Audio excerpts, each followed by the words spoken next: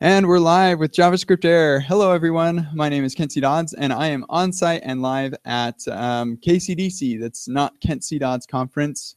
That's the Kansas City Developer Conference, and we're super excited to be here to talk to some of the attendees and speakers here at the conference about what's going on at this JavaScript or general developer conference. So before I get into things too much, I just need to give a shout out to our sponsors that we appreciate so much. They're responsible for this microphone that I'm holding, and so hopefully the audio quality is better than some of the past conference shows that I've done. But yeah, thanks to these sponsors.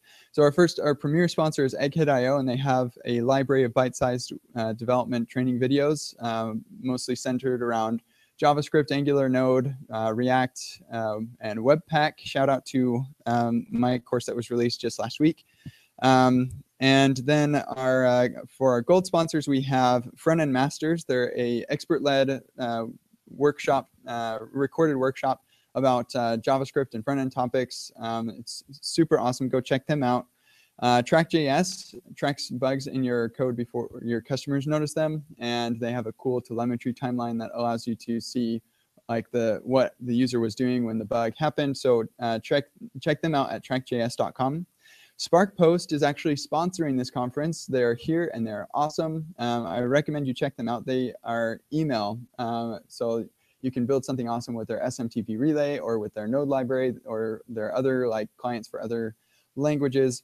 And yeah, you can send 100,000 emails a month for free. Crazy. And then WebStorm.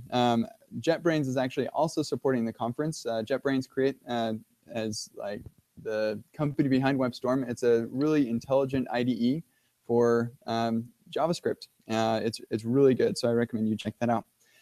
And then, as always, remember that this is a weekly show. So next week, at the normal time, we'll have web animations, and we'll be joined by Matthias, Sarah, and Rachel to talk about animations for the web, which is a pretty exciting topic. So I recommend you check that out. So to get us started on our topics here, we're going to be talking, like I said, with speakers and with the attendees. We're going to start out with an attendee, and that is Alex. Come on and join me, Alex. Hey, Kent. Hey, thank you for coming. Hey, thanks for having me. Do you want to give us a quick intro to yourself, who you are, where you live, what you do? Yeah, so my name's Alex Munda. I live here in Kansas City. I'm a full stack developer at Staples Promotional Products, and I also co-organize the Kansas City JavaScript meetup.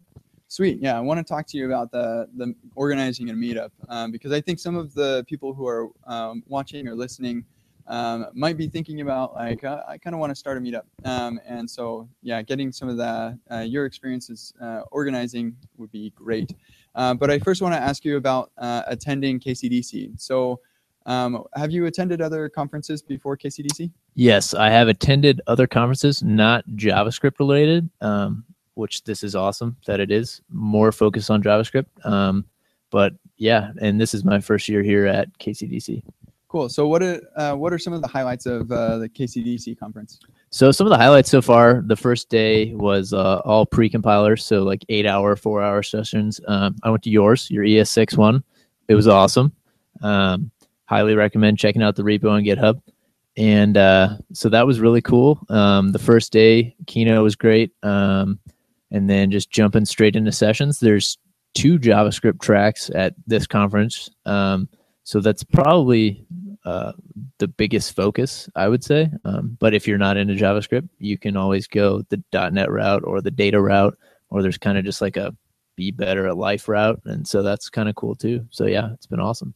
Well, yeah, this is kind of a unique conference for me because there are 13 tracks. And so there's so much to do. What have you done anything or like gone to any sessions that weren't at all related to like your day-to-day work?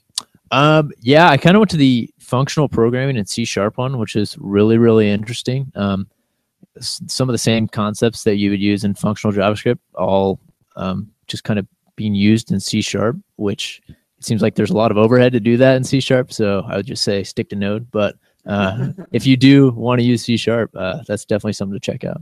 Very cool. So let's shift over to the organizing piece of it. So you organized the Kansas City JavaScript meetup here in Kansas City. So what are some tips that you would give to somebody if they wanted to, or like if they're organizing a meetup? Yeah, so I would say just you could do it by yourself, but it's always better to do with a group. Get a couple friends together that are passionate about something. In this case, it's JavaScript. Go to meetup.com. The startup fee is very minimal. Get your group and then just kind of spam Twitter, get it out there, and you will always find people that are interested in the same things you are, wherever you are. So that would be my advice to somebody trying to get something started in any city. Cool. Now, food and venue are two like kind of key things for meetups. So what? And obviously, you're not like paying that out of your pocket. Right, That would be like crazy expensive. So, do you have any tips on getting sponsors and like encouraging sponsors to donate time and money? Definitely, yeah. So just kind of get the word out there. Send them emails, tweet at them. They're always willing. You say, hey, we'll put your link on our meetup page if you just want to bring pizza to the next meetup or do something like that. And usually you will find that there are more sponsors than you can actually maintain. So that's always a good problem to have. So sweet. Cool. Well, go start a meetup. It's good. Okay. Thank you so much, Alex. I really appreciate it. Yeah, thanks for having me. Yeah, sure thing. Next we have Joe. So come on down, Joe. Thanks for coming on, man. Thank you. So, Joe, why don't you give us just a second introduction to yourself, who you are, where you work, what you're interested in. My name is Joe Indeverde. I work for a startup called Smart. We essentially try to change patient behavior by helping them take their medication on time. We know if they've taken it or not taken it, and so we try to intervene and help change their behavior and hopefully have a better outcome. Interesting. So I'm actually kind of interested about that. So are these patients like forgetful, or they don't want to, or what are some of the like use cases of your product? Really, yeah, forgetful. It's all the above, really. Particularly the use case with our product is that there's some very expensive drugs that it's a very important not to miss, and even forgetting is a bad deal. Some drugs, hey, I forget, I can take it tomorrow. But there are some that I forget, and it starts a whole new therapy all from the start, or could affect your life. Yeah, that sounds kind of scary. Thank you for doing that. Cool. So, Joe, why don't you give us a brief rundown of what you're here at the conference for? What's your talk on? Sure. I'm here to speak. I spoke on, I think the title's called Deep Dive into Asynchronous Patterns in JavaScript. The gist of it is to give an overview of what's available in JavaScript to perform asynchronous actions. And then, of course, to sort of talk about the pitfalls of each of those and why you might choose one pattern over another. Okay, cool. So what were some of these asynchronous patterns? For example, callbacks. That's been around since the dawn of time. Promises, generators plus promises, async await, which is to come in the future. Yeah. Cool. So is there any particular like asynchronous pattern that works well for one scenario but not for another? Can you give us examples of that? I think it just depends on what libraries you're consuming. Some libraries have a callback interface, and so you're kind of forced into doing that. Some libraries provide callbacks and promises. So it's really just the environment you're in. So just being aware of all the patterns and knowing how to apply them and knowing the pitfalls of each of those, I think that's what's important, not necessarily choosing one over the other. Okay, cool. Yeah, I think that seems to be like a pretty good stance, diplomatic stance even about these different callback patterns. I think personally that it's good that we have all these different patterns available to us because our applications are varied and our programming styles are varied, and it's cool to be able to utilize these different styles. And JavaScript being just such an asynchronous programming language, it makes a lot of sense. So I want to ask you a little bit about speaking at conferences, because I imagine people listening or watching are really interested in like how you do it. How do you get into a conference? And so what are some tips that you would give to somebody who wants to go speak at a conference? The tip I would suggest is submit some talk that even if you haven't prepared it yet, it'll force you to do it. There's nothing better than having some sort of deadline, I think, to force you to just learn about something. And really, it's all about just repeating what you've learned and trying to do it in a way that other people can absorb what you've learned in a faster format. So my tip is just do it. Find something you're interested in. Maybe you have a little bit of expertise in. Submit a talk, and if it gets accepted, now you have a date. So I've done that countless times. Yeah, that's fantastic advice. Very good. I would like asterisk that. Make sure that what you're submitting is possible. Oh, sure. Yes. I was considering submitting for ElmConf right before Strange Loop, and I was going to submit something that may or may not be possible, but I think I'll pass on that for now. Yeah, probably a good call. Like I've submitted some talks where I'm like, I've never actually done this before, but I know somebody else has done this, and so like it's definitely possible. Or like I could see in a very real way that this could be possible. So yeah, I think that's a great way to learn new tech. Definitely. There's nothing better than having sort of the deadline and the expectation that there's going to be potentially hundreds of people counting on you giving a coherent speech. Yeah, very true. Cool. Is there any last things that you'd like to share with our viewers? Not really. I really thanks for having me on here. Cool. Yeah. Thank you, Joe. All right. We'll see you around the conference. Thank you. And next we'll have Corey. Come on down. You're the next contestant on JavaScript Air. Just joking. Cool. So Corey, thank you so much for coming on. Thanks for having me, Kent. So Corey, you're kind of like a stalwart here. Like you've been in Kansas City, you've been going to KCDC for a long time, right? For quite a while. I think this is the 5th year or so. And I don't know how old the conference is. It's about 8 years. It's 8 years? Yeah. Okay. So not since the beginning. Yeah. The beginning, it was like 100 people free conference, right? Yes. Well, the first year I went was free too. So I guess that would have been the 3rd year. Yeah. That's very cool. It's now, just for those listening, it is 1,600 people attending this conference. It's intense. You go to lunch and it's hard to find people Like, go meet new people. Yeah, it's very cool. So, Corey, now you had a workshop and you have 3 talks, right? Yes. That's a lot of work. I have issues. Yeah.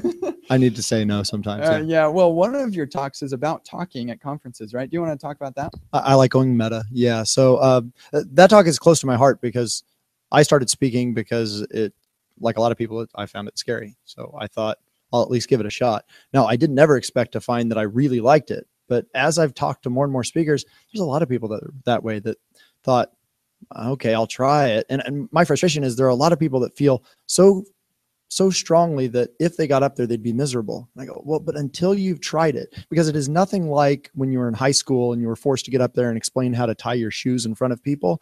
You're getting to talk about something that you're excited about. And you're talking to a room of people that had a choice between, like at this conference, there were 12 other sessions they could have went to, but they walked in, they sat down in your room and they said, I want to listen to you for an hour. Yeah, they're voting for you. Yeah. And that is awesome. And that gives you so much energy to go, wow, thank you. That is to give me an hour of your life. That's really meaningful to me. And it encourages me to make sure that I bring my A game. But it also, in the same token, takes the pressure off because I go, I know they want to listen. They're really here to learn. So let's do it.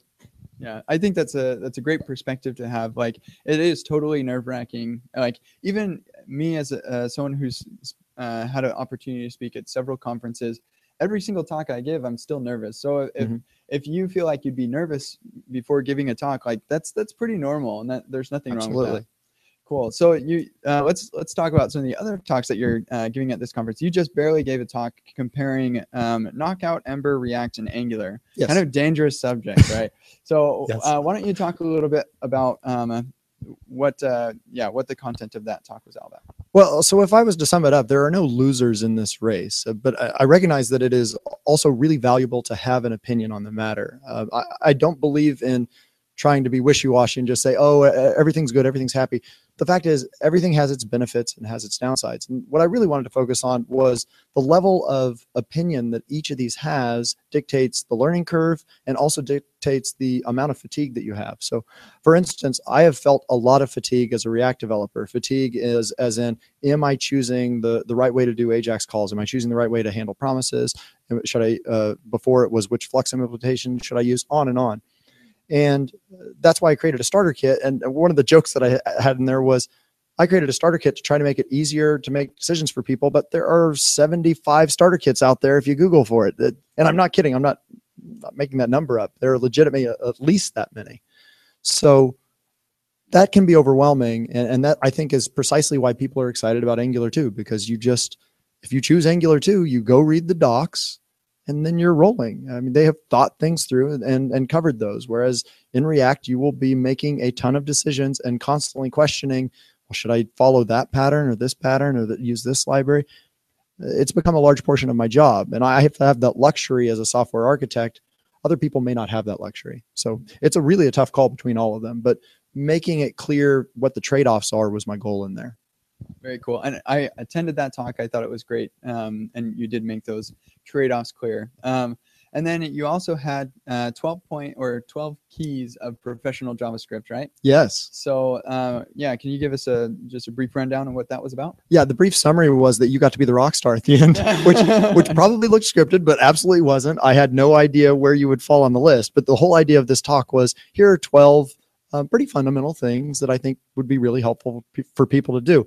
And I went in there knowing that the large majority of people are not doing probably even close to 12. And I will say throughout my career, I have not either. In fact, I put this list together basically saying, after having a few months, having the luxury of being a software architect that's focused on the front end specifically, I was able to really think carefully about what I feel like we should always be doing. And there's nothing earth shattering here. I mean, running tests, minifying, linting, having an automated build, knowing every time that I hit save that all of this stuff happens automatically. But most people don't go through the work of setting all that up. So I wanted to see where the room sat, and that's why I posted up on YouTube the video, and you can see that Kent gets to be the one person in the room that was doing all 12. So pretty fundamental things. Yeah. I think if you're building a serious application, you should be doing these things. Mm-hmm. I was actually pleased to see that there was an absence of like the hyped up features like hot module reloading. Like that's a cool feature, but it's really not one of the key points to JavaScript. Is there anything else that you intentionally left off of that list? Well, I think it's interesting that hot reloading never came to my mind as something that should be on there, because it's also not possible everywhere. Very true. Yeah. So my thing was, I wanted something that was across the board and useful. And in fact, when you look at most of the talks that I try to do at conferences, this is my tip to speakers. I personally like to submit something to a conference that I feel like a lot of people at the conference will be interested in. And that depends greatly on the conference. So for instance, my 12 keys Pro.js, I probably wouldn't submit that to a JavaScript specific conference because it would be too introductory. But at other conferences that are more broad, that have people that are probably more fixated on the server than the client, then it's really useful, because you go, okay, for a lot of people, JavaScript is their second language. And I feel like that's a good talk for people that are spending most of their time focusing on the server side. I'm seeing more and more that, JavaScript is swallowing the world. And what we're seeing is a fair number of developers that are doing JavaScript reluctantly. So yeah, I was one of those until I turned the tide and decided, why don't I make this my specialty? Because I look around Kansas City and I go, there's just not enough JavaScript developers. And I know this because I'm interviewing them, and it's hard to find people to interview. It really is. Of course, that's a problem across dev anyway, but it is particularly a problem here. That makes a lot of sense. And I think it's only going to get more so. JavaScript is becoming even more ubiquitous than it already is. Mm-hmm. So yeah, JavaScript's a good bet. Cool. So we've just got like a minute or two left. You did have a workshop about React, is that right? No, or not about React. My workshop was showing how to build basically a starter kit. I'm a big believer in this idea of starter kits, because that was the summary of my 12 keys talk, was all of these things that I say that we should be doing. If every time you have a new project, you get together as a team and say, what testing library should we use? How should we configure ESLint? Where should we be putting our tests? What assertion library? And the list goes on and on. How should we configure Babel? No, you're going to waste a whole bunch of time navel gazing. What you want to do is hit the ground running. So I say, one time, get together as a team, look at all the starter kits out there, find inspiration and build your own, and then make it yours. And I suggest put it out on GitHub. Maybe it'll catch fire. Ours has been great because effectively people are doing my job for me. My job was to keep that up. And now a lot of people are submitting pull requests because it got fairly popular. Didn't expect it. But the real key is now when we do something new, we don't have to have a conversation about it.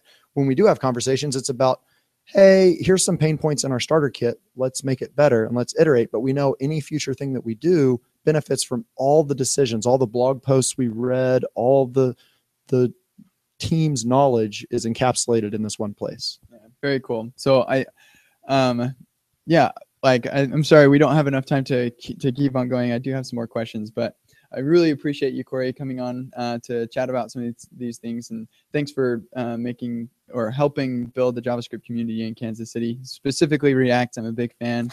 So I noticed your shirt. Yeah, yes. yeah. So cool. Thank you very much, Corey. Thanks for having me, man. Okay, next we have Nate. Come on down, Nate. Thank you for coming on the show, Sure, Nate. thanks for having me. So, Nate, do you want to give us a quick introduction to yourself, who you are, where you work, what kinds of things you're interested in? Sure, yeah. So been doing software development professionally for about 15, 16 years now. Been doing it not professionally for about 30 years. Started as a little kid.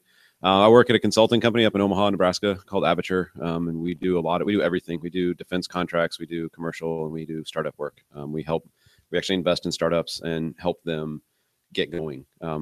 They've got the idea, they don't know how to do it. And so I've covered the gamut, started as a C++ developer, then did WinForms in .NET, and then finally moved to the web only about 4 years ago. And so I've only actually committed HTML, CSS, or JavaScript within the last 4 years, despite doing this for about 15, 16 years.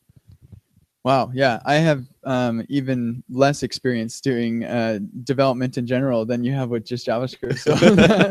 So very cool. So here at the conference, I believe you have 2 talks. I have 3 actually. 3 talks. Yeah. Okay. So one of them is about Lambda and functional programming. Can you talk about that for a second? Sure. Yeah. So actually what happened was I went out to lunch one day with a friend that works at Mozilla, and he was the guy that kind of got me into JavaScript. And I was talking about Lodash, and he said, well, you should check out Lambda. So I went back to the office that day and started looking at Lambda, and I remember emailing him and going, this looks like the same thing as Lodash. Why is this better? And he kind of challenged me to look at it a little bit more, and he sent me some code examples, and I started seeing the functional paradigms that come out when you use Lambda.js, and it started changing my mind of how to write software. And it's functional programming is something I've been interested in. I found Haskell maybe 6 years ago and just could never make it click in my head. And so JavaScript was kind of the gateway for me to start understanding the functional nature of programming. And so Lambda has just been a library that I've been using there to really nail down how to do functional programming. And so in the talk, we covered that Lambda's 3 overarching concerns were immutability, currying, and function composition. And when you start combining those things, the code gets easier to see, it gets easier to read, and it should reduce bugs because of those things. Now, some idea just popped into my head. It seems like in the earlier days, people spent a lot of time in programming thinking about like, how can I make this fast? They just spent hazard, everything else. I just want to make this fast. And so they didn't really care quite as much about the readability of the code. Now it seems like, let's think about making the code fast later if it becomes a problem. Let's focus on readability, maintainability of the code base. Would you say that's kind of why functional programming has been taking off recently? I think so. I think also that functional programming's got some ability, depending on the language that you're doing, but it's got some ability to handle some of the speed as well. So a functional language that I'm playing with right now, and it's when I say playing, like within the last month, is Elixir, and it's built on the Erlang VM. And so the way I'd like to describe it is Erlang was built for massively distributed systems to run concurrently. And if you think of your CPU, it's a massively distributed system on one processor, right? Because you have all these cores. Sure. And so Elixir takes advantage of that. And so it can spin things off and do all these different things. And so I was actually reading a book about it, and this guy did the Fibonacci of 2000, and the thing actually processed, right? And you think about how many times it finished, right? And so I think functional programming reduces bugs. It's more readable, but then I think there's some benefits too that can make it more performant. Again, depending on the language, you can make it slower as well, I suppose. Sure. Yeah, I mentioned so. Like in JavaScript context, I was thinking like all this currying, you're setting up a whole lot of like state in memory, just to do some calculations. But really, like most of the time, you don't need to worry about the performance optimizations, even in that kind of a scenario. Right. Yeah. So when I write my code, I think most of the time I optimize first of all if it's testable. Very good. Then second of all, is it readable? And then if I need to, I can optimize for speed, because the places that I'm going to need to optimize for speed are fewer and farther between than the places I need to make sure it's readable and testable. And so that's kind of at least how I approach software. Yeah, that makes sense. Cool. So let's talk about your other talks now. I can't quite remember. No, that's fine. So another one, the one I gave yesterday was how TDD improved my quality of life. Oh, yeah. I love that talk title. Let's talk about that. Okay. Yeah. So I didn't do TDD for a long time. And I had the same developer frustrations that everyone has, where I make a change over here and it breaks something over here. And so when I fix it here, it broke it here. Right. And you're so frustrating. You're the kid sticking your finger in the dams, right? And you run out of fingers and you're like, I don't know what to do. Right. And so that's really what pushed me going in that direction. And so I started looking back over the last 4 or 5 years, 6 years of doing TDD, and realized that my life is not measurably, but my life is better than it was. I don't go home grouchy. I know when I fix something. I know when I break something because my tests break. And I also know what I did at the end of the day. And so one of the tips I like to give people is if you're doing TDD and you're going to stop for lunch or a meeting or you're going to go home, stop with a failing test. When you come back in the morning or when you come back after lunch, you know what you were working on. Even if you don't know exactly, you know, I have to make that test pass. And so it was tips like that. And it was things like that, you know, I've just showed you. This is one way of looking at TDD.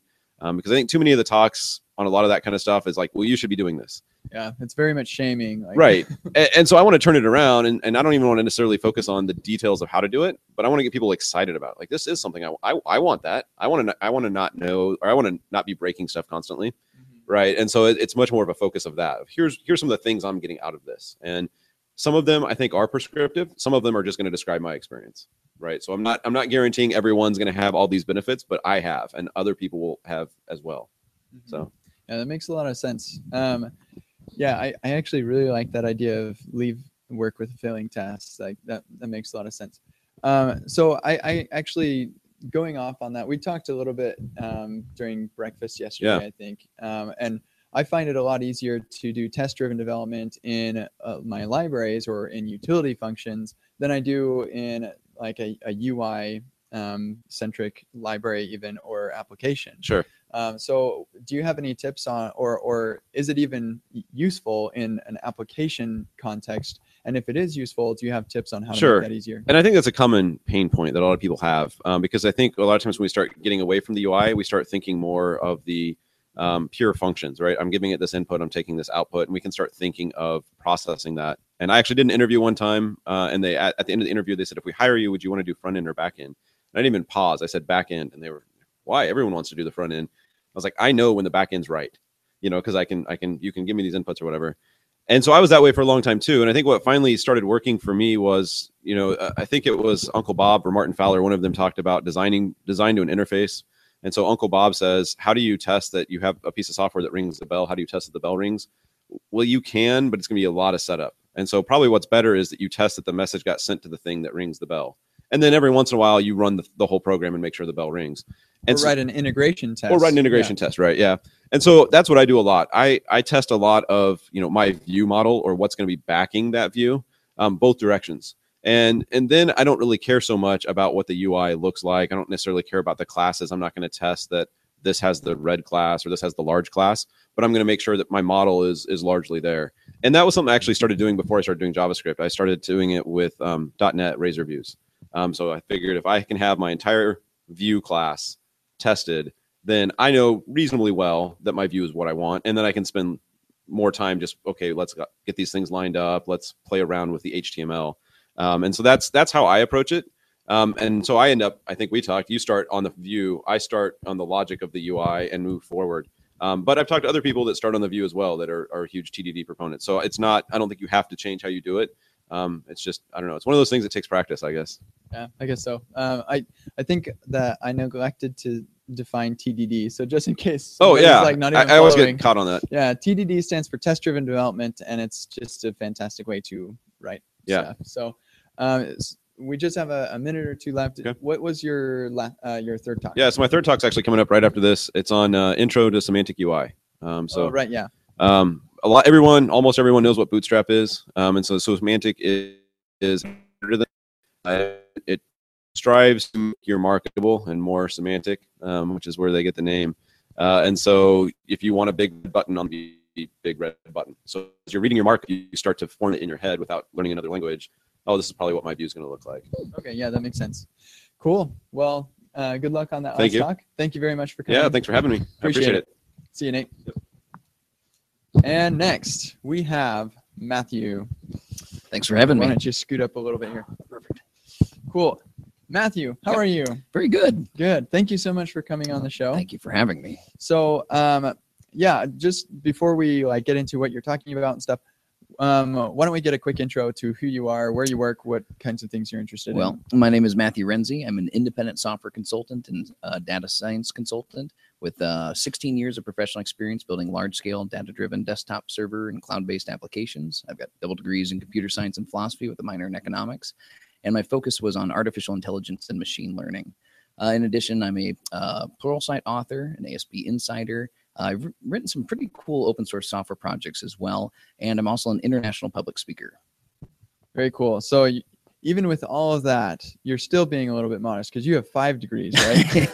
Yeah, I actually do. I usually don't tell people that, though. I usually just focus on the ones that are most important. Relevant. But yeah, the other 3 degrees, I have an Associate of Science in Management Information Systems, an Associate of Arts in Associate of Science in Business Administration, and an Associate of Arts in Liberal Arts as well. Okay. I'm a Master of Information Systems. So Excellent. you and I have that really Yep, in yep. common. Very cool. So, Matthew, why don't you're here to talk about data science, data visualizations, and specifically about R was what your talk was about. Yeah, so at this conference, I'm specifically talking about data science topics. In general, though, I typically talk about like agile software practices in addition to code craftsmanship, and it's all kind of centered around data science as well, too.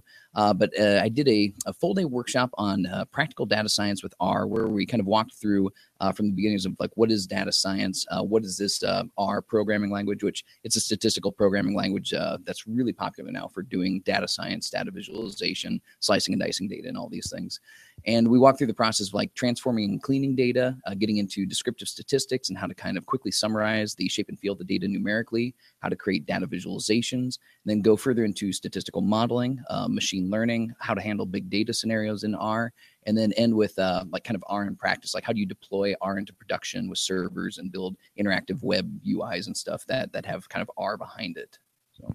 Cool. Yeah, that's the layer that I'm kind of interested in. So this is a JavaScript show. Yep, And yep. so R sounds really interesting, but most of our viewers or listeners probably aren't familiar with it or necessarily like it's not exactly practical for their day job. Yep. So at what point does this become relevant to front end and or even Node JavaScript developers? So I think there's 3 ways that I see R being practical or at least valuable to the viewers. The first is that anytime you learn a new programming language, it kind of changes the way you think about your existing programming languages. There's certain features in R that don't exist in just about any other language, like the fact that it's a vectorized language, which I really don't have time to explain why that is, but it makes programming entirely different, and you think entirely in terms of like functional programming with these vectors. So for example, in R, if you're ever writing a for loop, you are almost certainly doing something wrong. And so, you never have to do it because everything is a vector of size 1. Even the primitive data types are essentially vectors of size 1. So like no arrays or well, essentially like, a vector being a homogeneous array of 1 dimension. Oh, and then we have matrices, data frames, which is a tabular structure. Mind blown. And so if you have an opportunity to play around with a language like R, you'll start thinking about your own language in different ways. It's like, oh, well, maybe I could make the language, do it kind of this way because it's really easy in R to do it like that. Yeah, or that makes sense. For example, the concept like a data frame in R, which is like a table, is organized in such a way that makes slicing and dicing data extremely easy. So we see other languages starting to incorporate the same concepts. Like there's this, I believe it's called Pandas in the Python language now, does essentially data frame work. And I'm assuming something like that will come along in JavaScript before too long, especially if more and more people that are interested in data science and working with data are switching over and building systems entirely in JavaScript, since it's kind of taking over the world. The second way I see it being important is, so I use like C# as my primary bread and butter language, and I have to do a lot of JavaScript when building like web UIs, but using R to do the kind of data work. So essentially you're still programming in JavaScript, but you've got these little data sets you need to figure stuff out, like whether it be the telemetry for your website, or even like click analysis. And it's like, I've got this data, but to write a program that would kind of slice and dice the data and create a visualization in JavaScript would take way too long. So it's like, well, I'll just kind of use this language on the side just for my data tasks, but JavaScript is still my main language. That makes sense. And the third way you could potentially use it is if you're building a web-based data visualizations. you can use R under the hood in the server in order to do kind of the big number crunching, the stuff it's really good at, generate data visualizations as like SVG files, and then just have those SVGs from a web service, just work with them in JavaScript. So yeah, having R on the server and then do all the JavaScript stuff on the front end and build completely interactive web-based UIs. Cool. Yeah, I like this idea of using the right tool for the job. Yep. It seems like R is a fantastic tool for data analysis and visualizations even. Yeah. So very cool. So another thing that you're kind of passionate about, you talk a lot about, is clean code. Mhm. Do you want to talk about like why is clean code important? Why do I care? Why can't I just like churn out a bunch of crazy code and ship it off? Well, clean code, at least as I see it, is a philosophy of writing code for the reader of the code rather than for the author or for the machine. And by the author, I'm essentially saying, you know, we don't want to be writing code that's the way we like it, the way we prefer. Like terse or like really Yes, short yes. variable names because I don't like typing. Or because I think I'm really clever, so I'm just going to use these names that cleverness. no one else is going to understand. Or using features of the language that are kind of like Yep, obscure. esoteric, obscure. Yep, Yeah. Uh, JavaScript has plenty of those. Yes. Yeah, there are many ways to shoot yourself in the foot in JavaScript as well as many other languages. And by not writing for the machine, and the previous gentleman that was speaking kind of alluded to this as well, too, we want to avoid premature optimization. Machines are really good at processing things very fast, and the machines are getting faster and faster. We don't have to worry about really small footprint kind of source code running on like embedded systems, at least with most of the software development, enterprise development we're doing. So essentially by focusing for the reader, you're essentially optimizing, taking the economics of software development into consideration.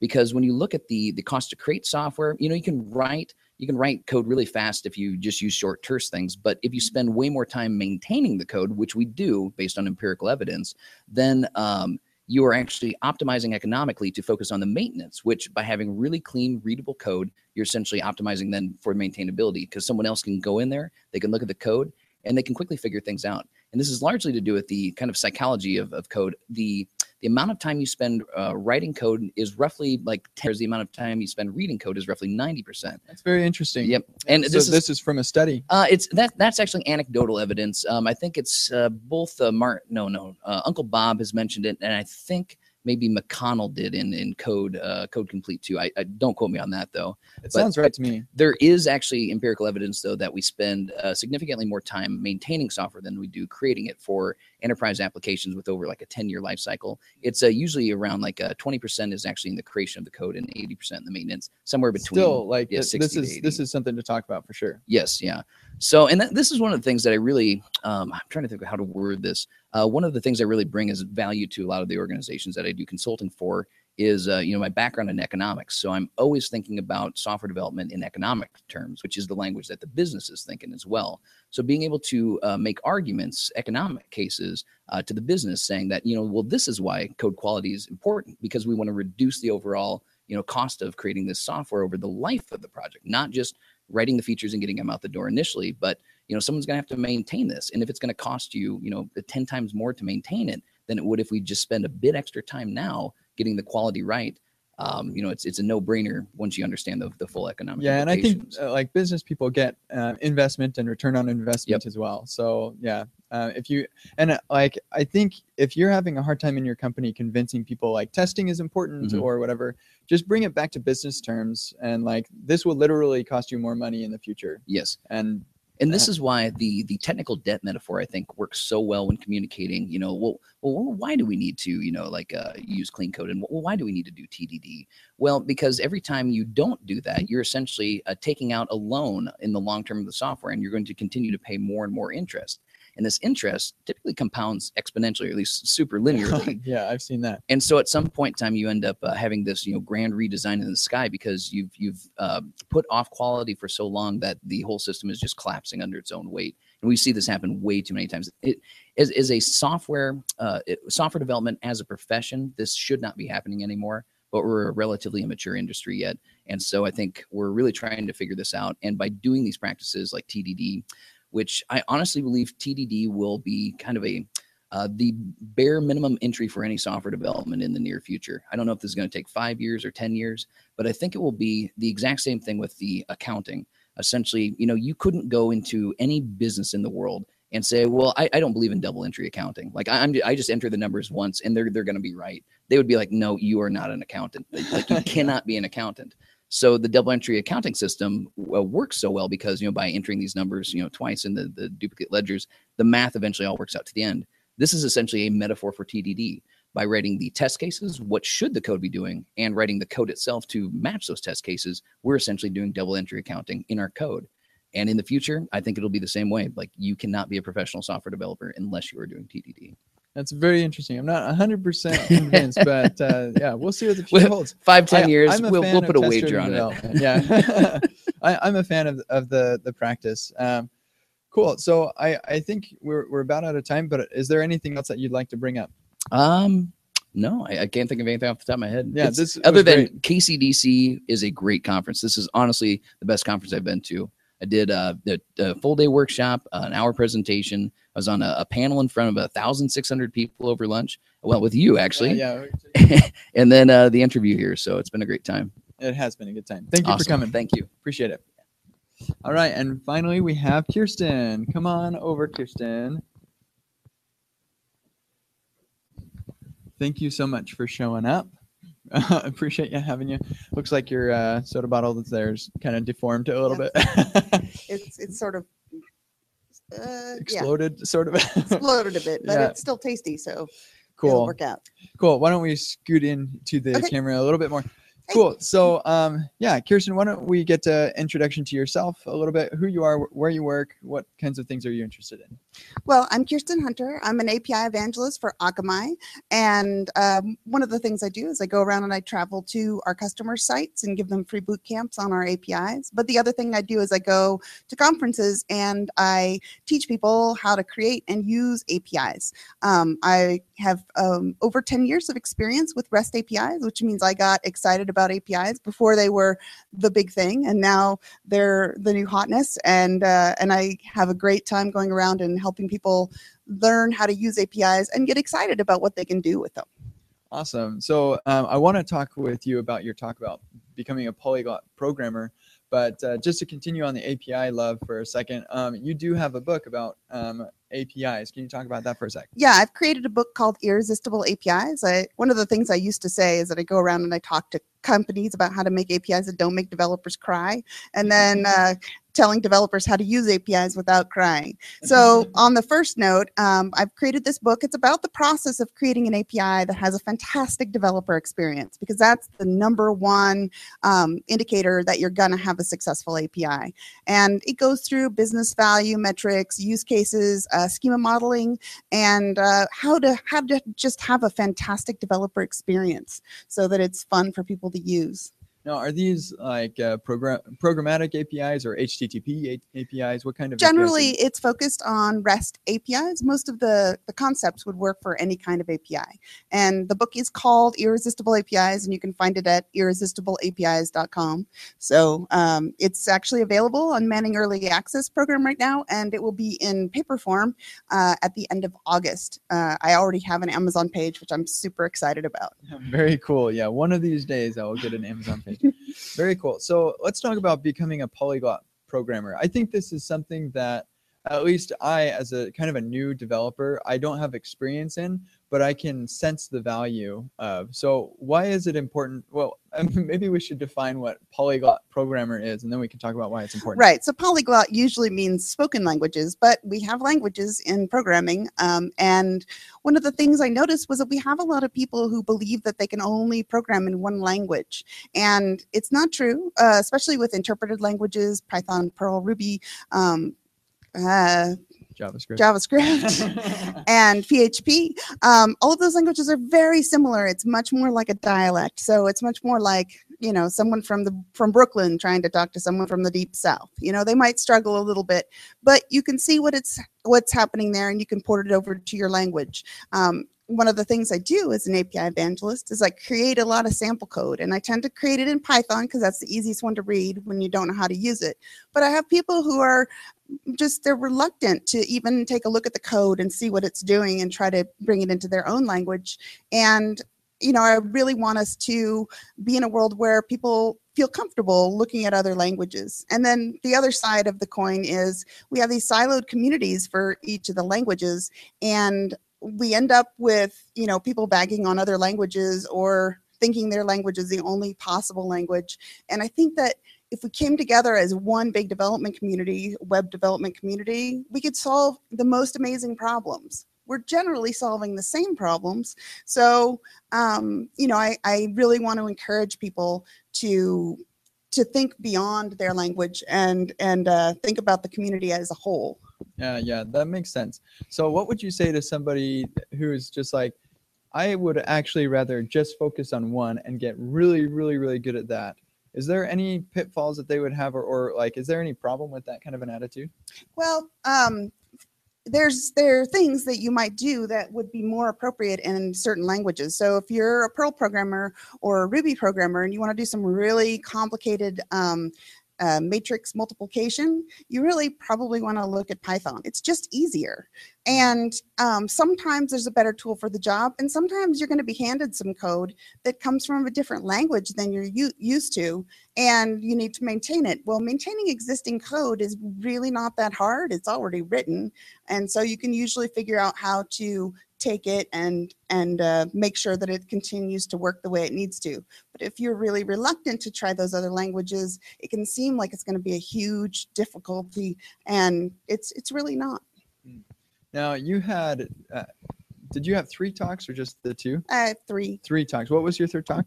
Quantifying your fitness. Oh, of course, yes. And I saw this one at Space City. It's fantastic, and you haven't yet given it, right? No, I got my bag of goodies over there. Very good. Do you want to talk about that for a sec? Yeah, so I have a Node.js application that's running on Modulus. Modulus is a great hosting platform similar to Heroku, but Heroku really focuses on Python and Ruby.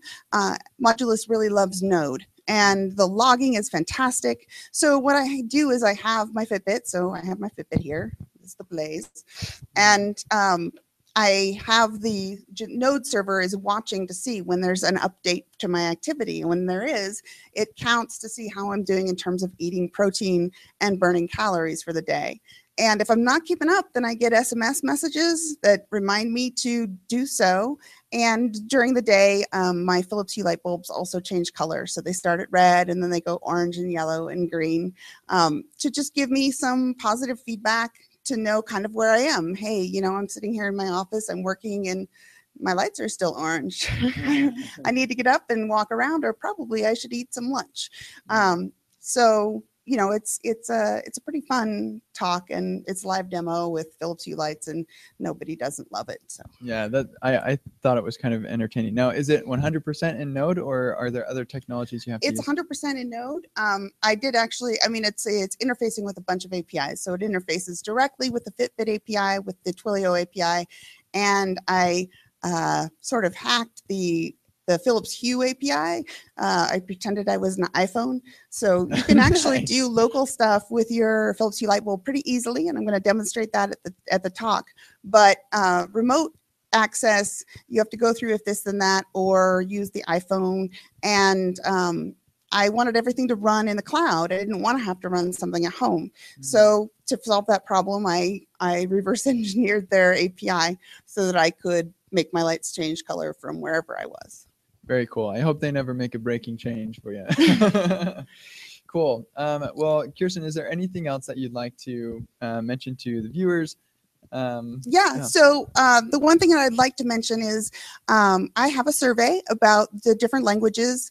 Mostly it's the interpreted languages, but if you use Haskell or Go, you're welcome to put information in there as well. It's a 5-minute survey. It asks you what language you use, what do you think the language is great for, what do you think about the community, and what could be improved.